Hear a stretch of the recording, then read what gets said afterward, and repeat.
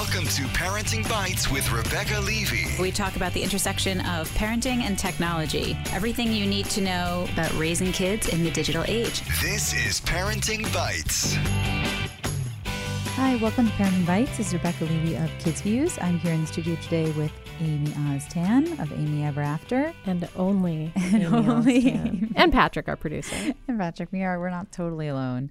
Andrea has the week off, so it is just the two of us, which means we may not have a difference of opinion. but Should I just take the opposite opinion of you just for fun? Just fight me for no reason.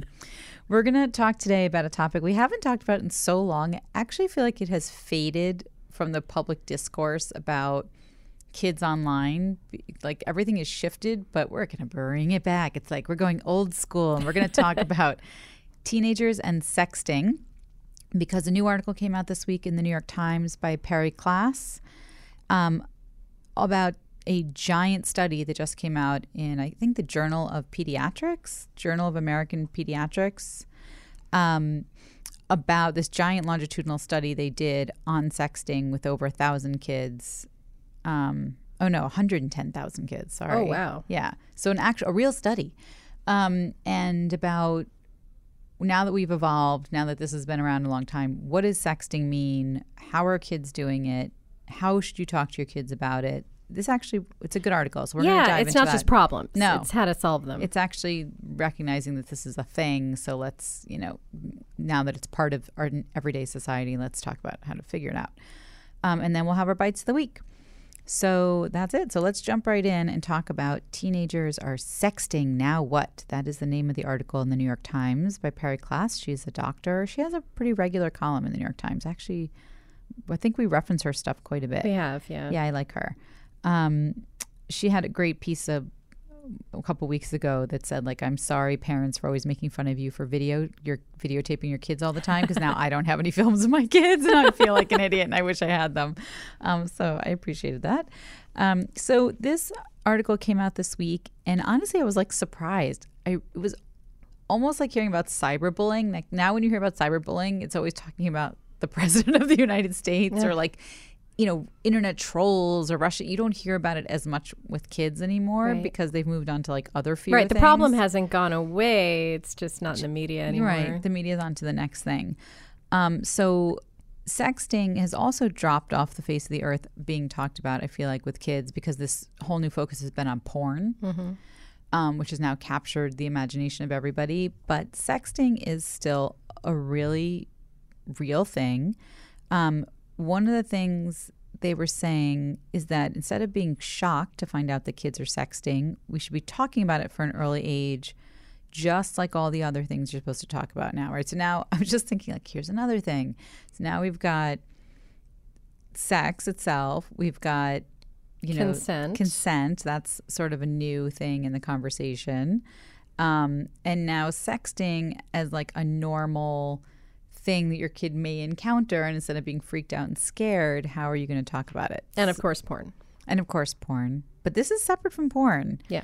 A lot of it, one of the things this article talks about is there used to be a big focus on scaring kids, that like, you're going to be arrested for sending child porn, because if you're sending pictures of yourself even, or another person sends it to you and they're underage, that is technically sending child porn. If you then forward that image, you are now guilty of sending child porn. Like that whole horrible, tricky legal stuff that hadn't caught up with what was actually going on.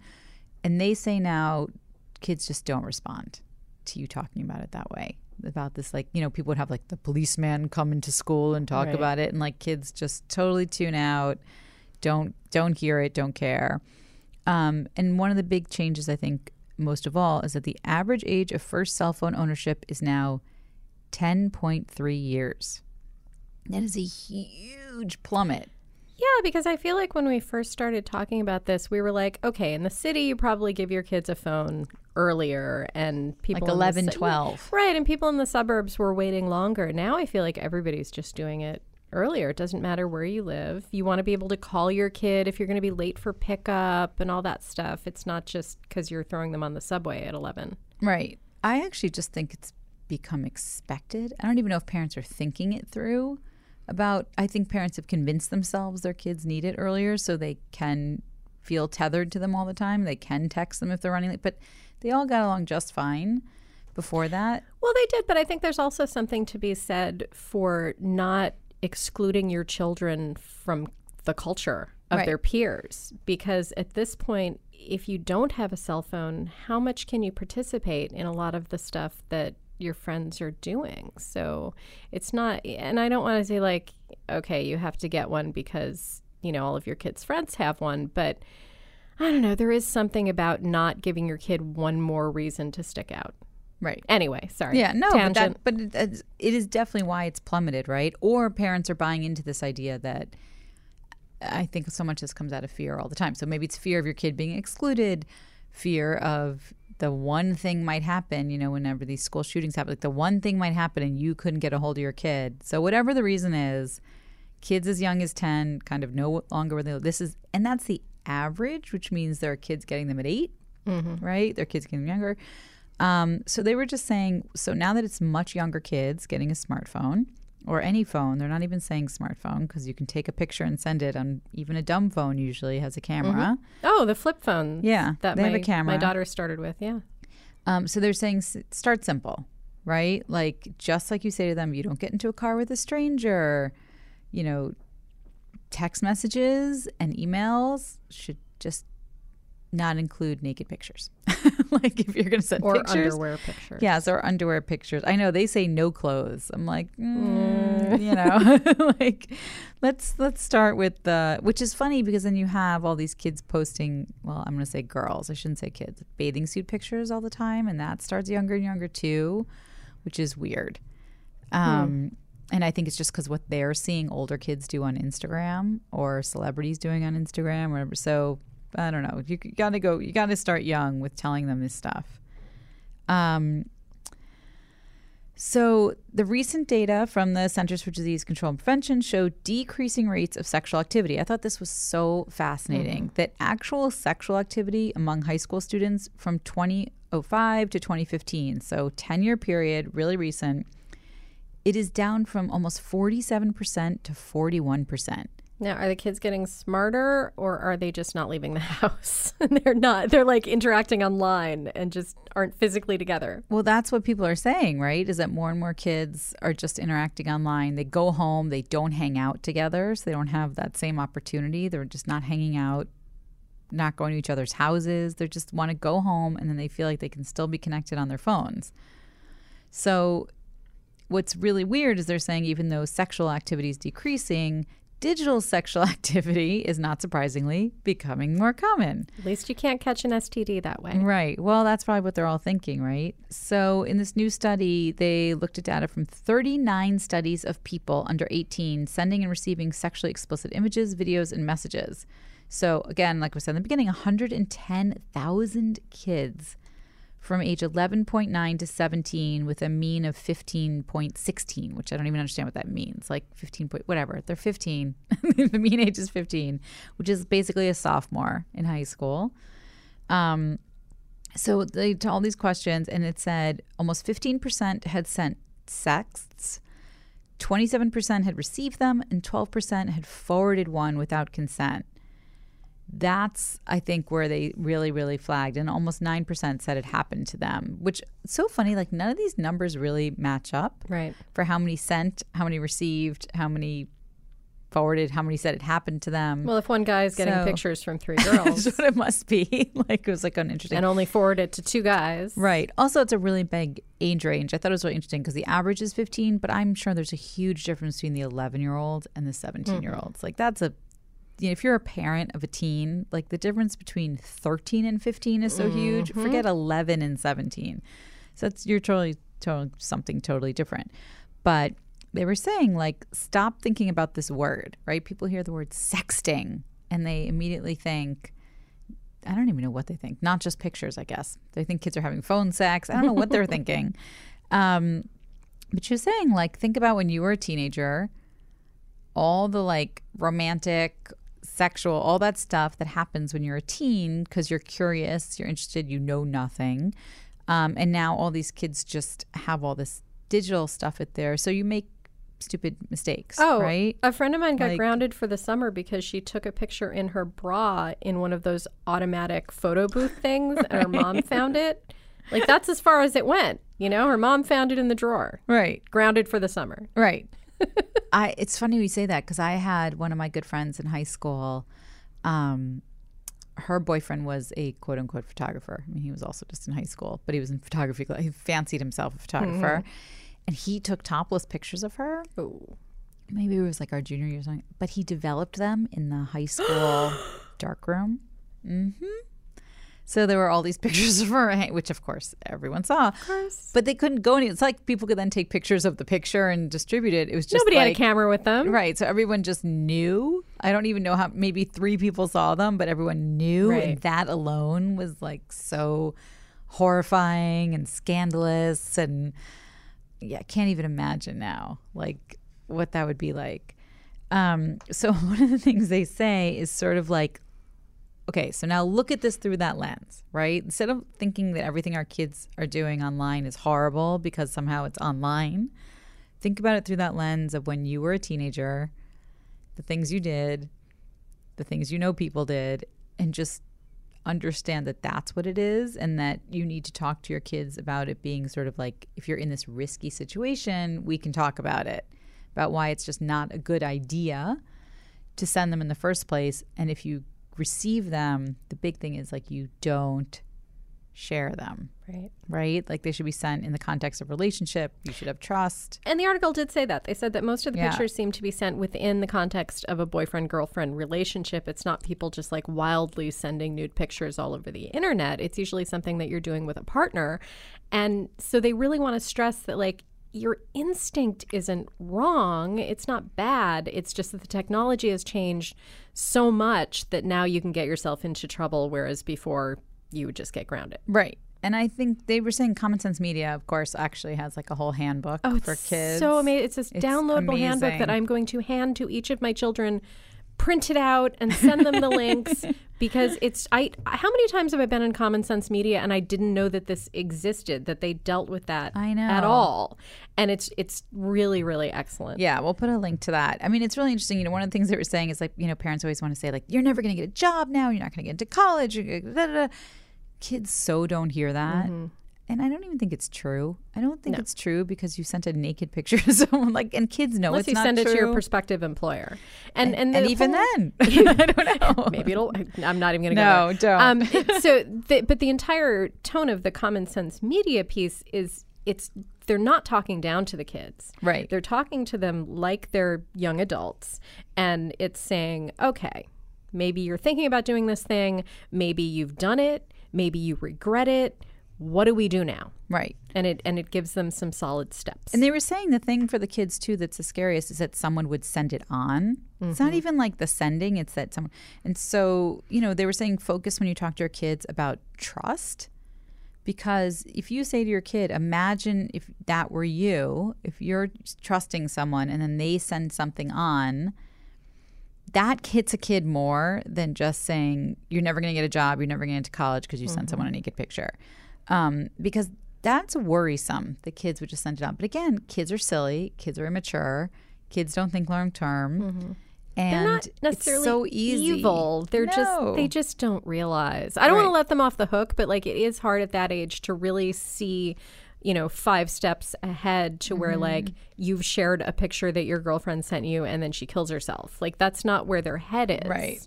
I think also what this article actually doesn't address, but which been addressed a lot, and maybe in the bigger study they talk about it, is it's really boys pressuring girls.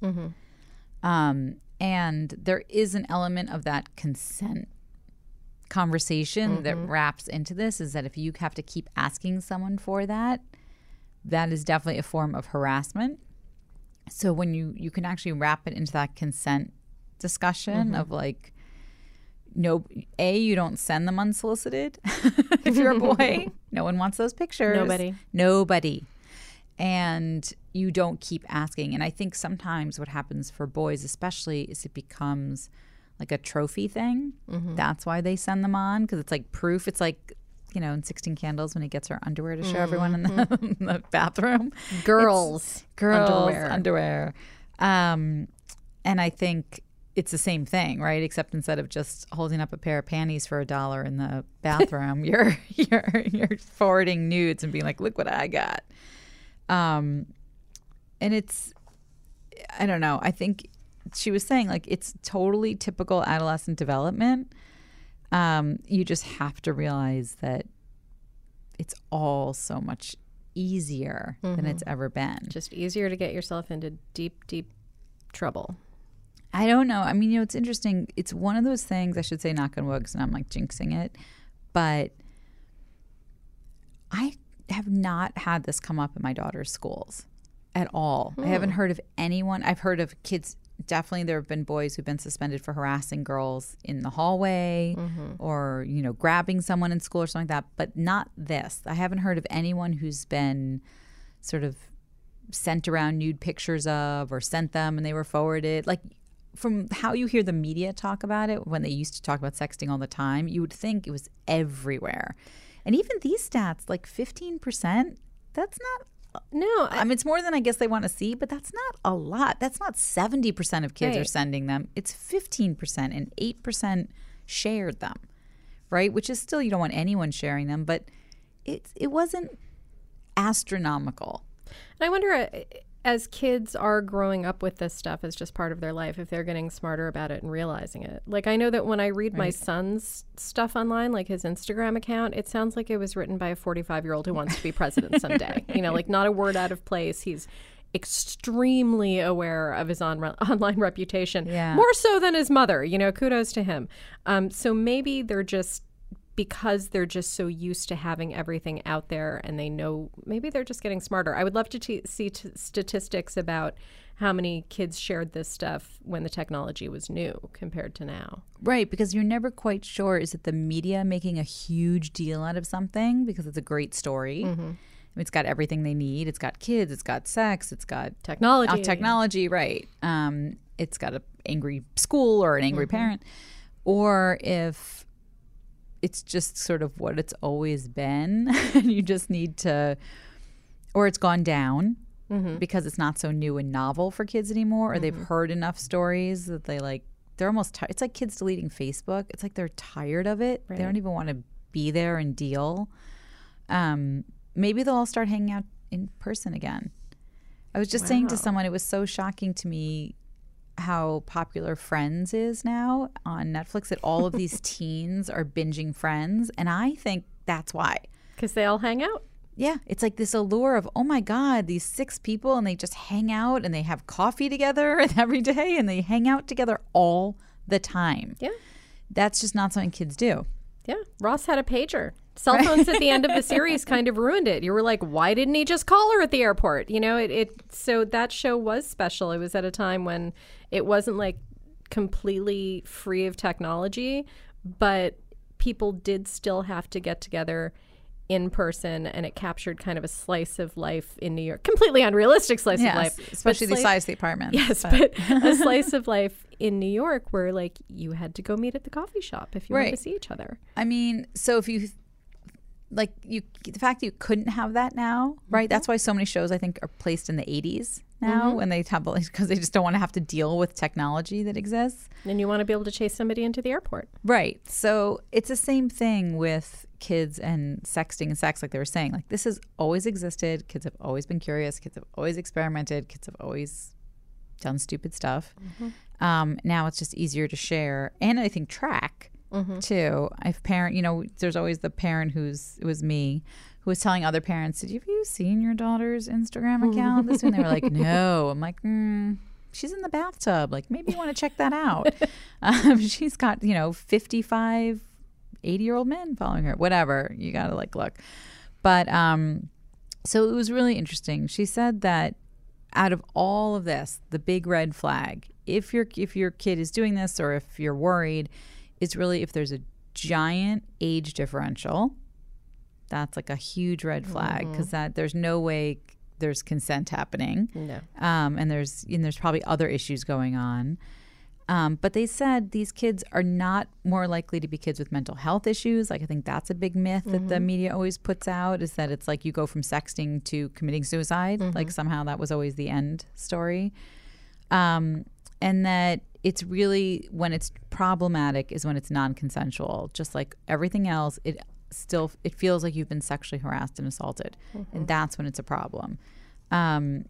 So that's what to look out for, right? Like, I mean, and to also find a way, and I don't even know how to do this, to find a way to talk to girls about why they might want to send a picture and what that kind of relationship looks like and why you would want to do that and how you would do that. And that's part, we've talked about that in other conversations about consent, that you also have to talk to girls about what they want and why they want it and how to ask for it. Right. And probably very few want that. I mean, look, there's a whole conversation to be had about needing outside validation too, because sometimes, so this is about sending sexts, but certainly, as I was saying, some people have very provocative Instagram profiles because they want those likes, and they know that if they post a picture of themselves and they're 15 and they're in a bubble bath, they're going to get a bazillion likes, and you have to start to think about, like, why is that validating you, and who are those likes from, and what is that? What hole is that filling inside of you? You're going to keep chasing that. What is the next thing you do and the next thing you do? And like, is it like, and then what? So what are you left with? A bunch of virtual likes. So I don't know. It's all part of that longer conversation. But we'll have a link to this article because it is really, in many ways, reassuring. But I think a reminder to parents that this should be part of your conversation.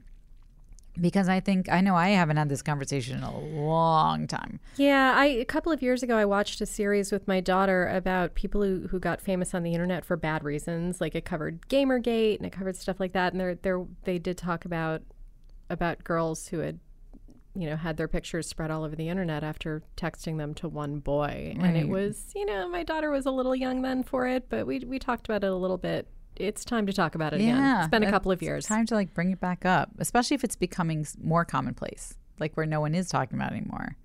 Not that it's more commonplace, just not shocking. Right, just not shocking. Yeah. Just kids are like, oh yeah.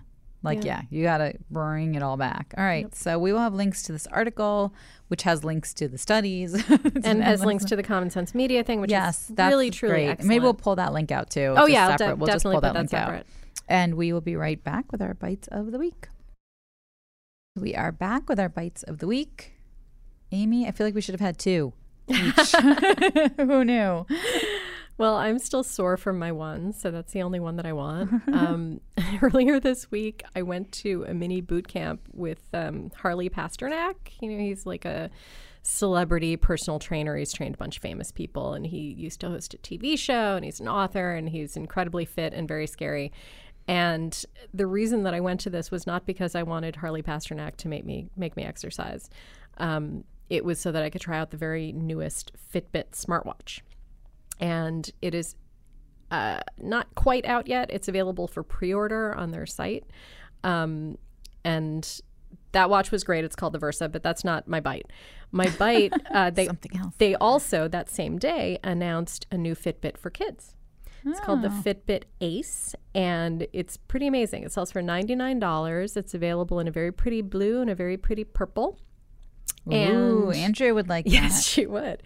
And the great thing about it is they've got this whole new family account so that you can set up your kid's account in your Fitbit account, and then the kid can have their own account. And what you see on the kid account is totally different than what you see on the adult account. Like, the kid can see their activity and their steps, and they can earn badges and get motivation for moving, and you can set up schedules for like reminding them to get up and move around and all that kind of stuff. In the parent dashboard, you can see how many calories they've burned. You can track their sleep. It's just really great information to see, just a little window into your kids' health and their habits. And it's got almost a 5-day battery life, so you don't have to worry about charging it all the time. If they have an Android or iPhone, they can get notifications from their phones. It doesn't look like a toy. That's the thing. Like, a lot of those, that's cool. Yeah, a lot of those fitness trackers, they look like they're for kids. Right. This looks like a Fitbit. So the kids are not going to be like, ew, I don't want to wear that plasticky thing. No, it looks good. It looks like a Fitbit. It's very sleek. And I think it's a great option if you want to challenge your kid to move more, maybe give them some goals.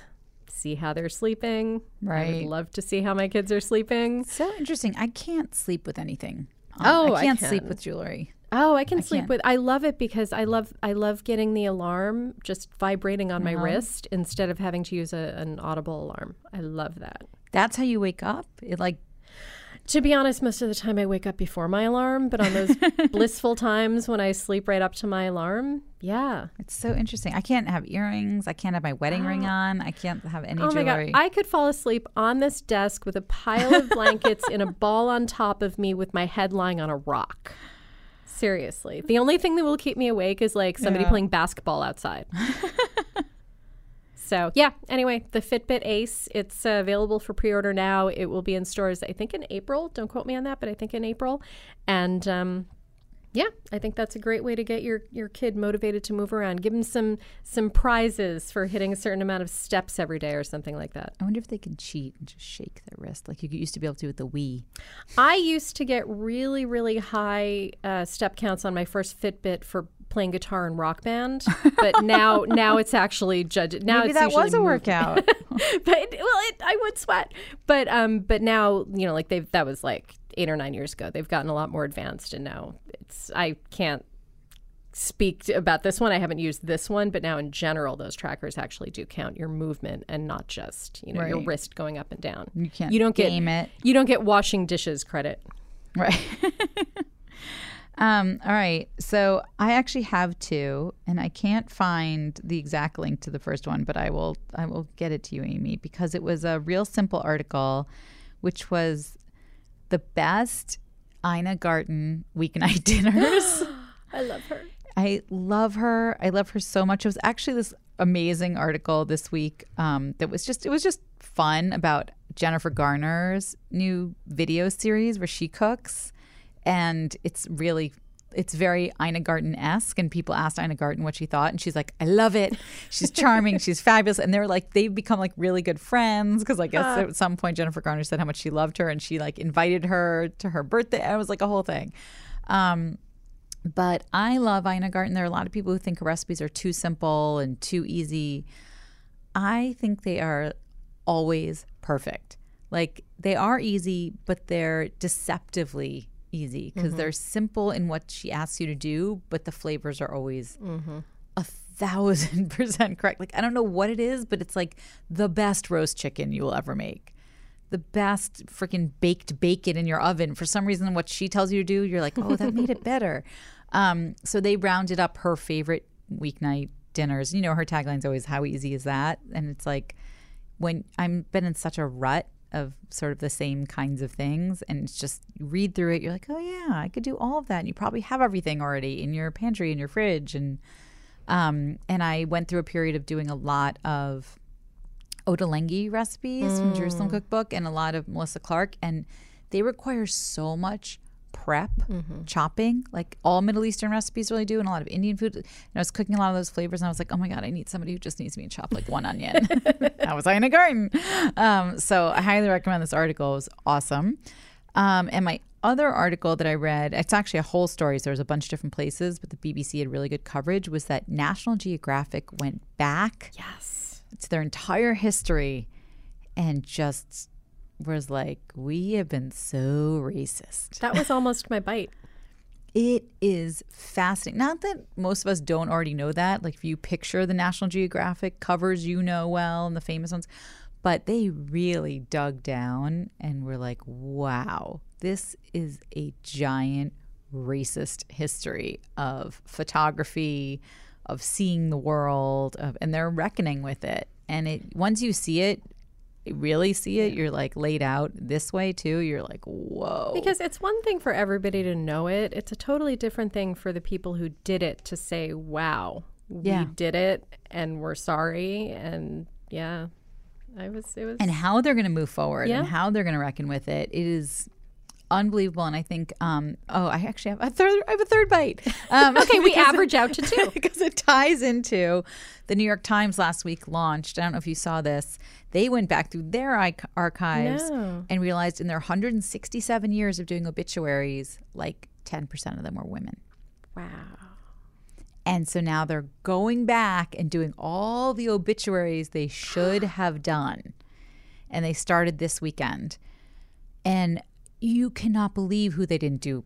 Charlotte Bronte, Ida B. Wells. Wow. Like you will start reading them and be like, how did they not have a New York Times obituary? So now they're going back and doing all of them. That's amazing. And it made me feel like how this National Geographic piece, it was the same thing. It's that constant awareness of who gets to tell their stories and who gets to decide who else's stories get told, and how many hundreds and thousands of years of stories that have to now be told. Now you've got the end of Hamilton running through my head. And Well, I'm I gonna think cry. about it all the time with that line in Hamilton, who tells your story, because the women of Hamilton are actually sadly a horrible gaping hole. And no one can really tell their story because they never documented their own stories. So anyway, I think about that all the time, who tells your story. And it started maybe a little bit with Hidden Figures and Wonder Woman, and now there's just there's so much history to make up for and storytelling. So anyway, But it's amazing that they're trying. the That's obituaries are extraordinary. actually an extraordinary place to start, because New York Times obituaries are mini biographies. Right. So I highly recommend. You can find the whole series online, but they also had a whole supplement to the physical paper this weekend too. Wow. But they're going to keep doing it. It's not like a one-time thing. They're going to go back like Got and 167 years to Oh my God. catch up with. Yeah. So anyway, those are my 3 bites. Woohoo. And that's it. So thanks, Amy. Thanks, Patrick, back there in the booth. And you can find us on Facebook.com/ParentingBites and ParentingBites.com and radio.com. And we will be back next week. Until then, happy parenting. Hopefully we'll see Andrea again. Bye. Bye.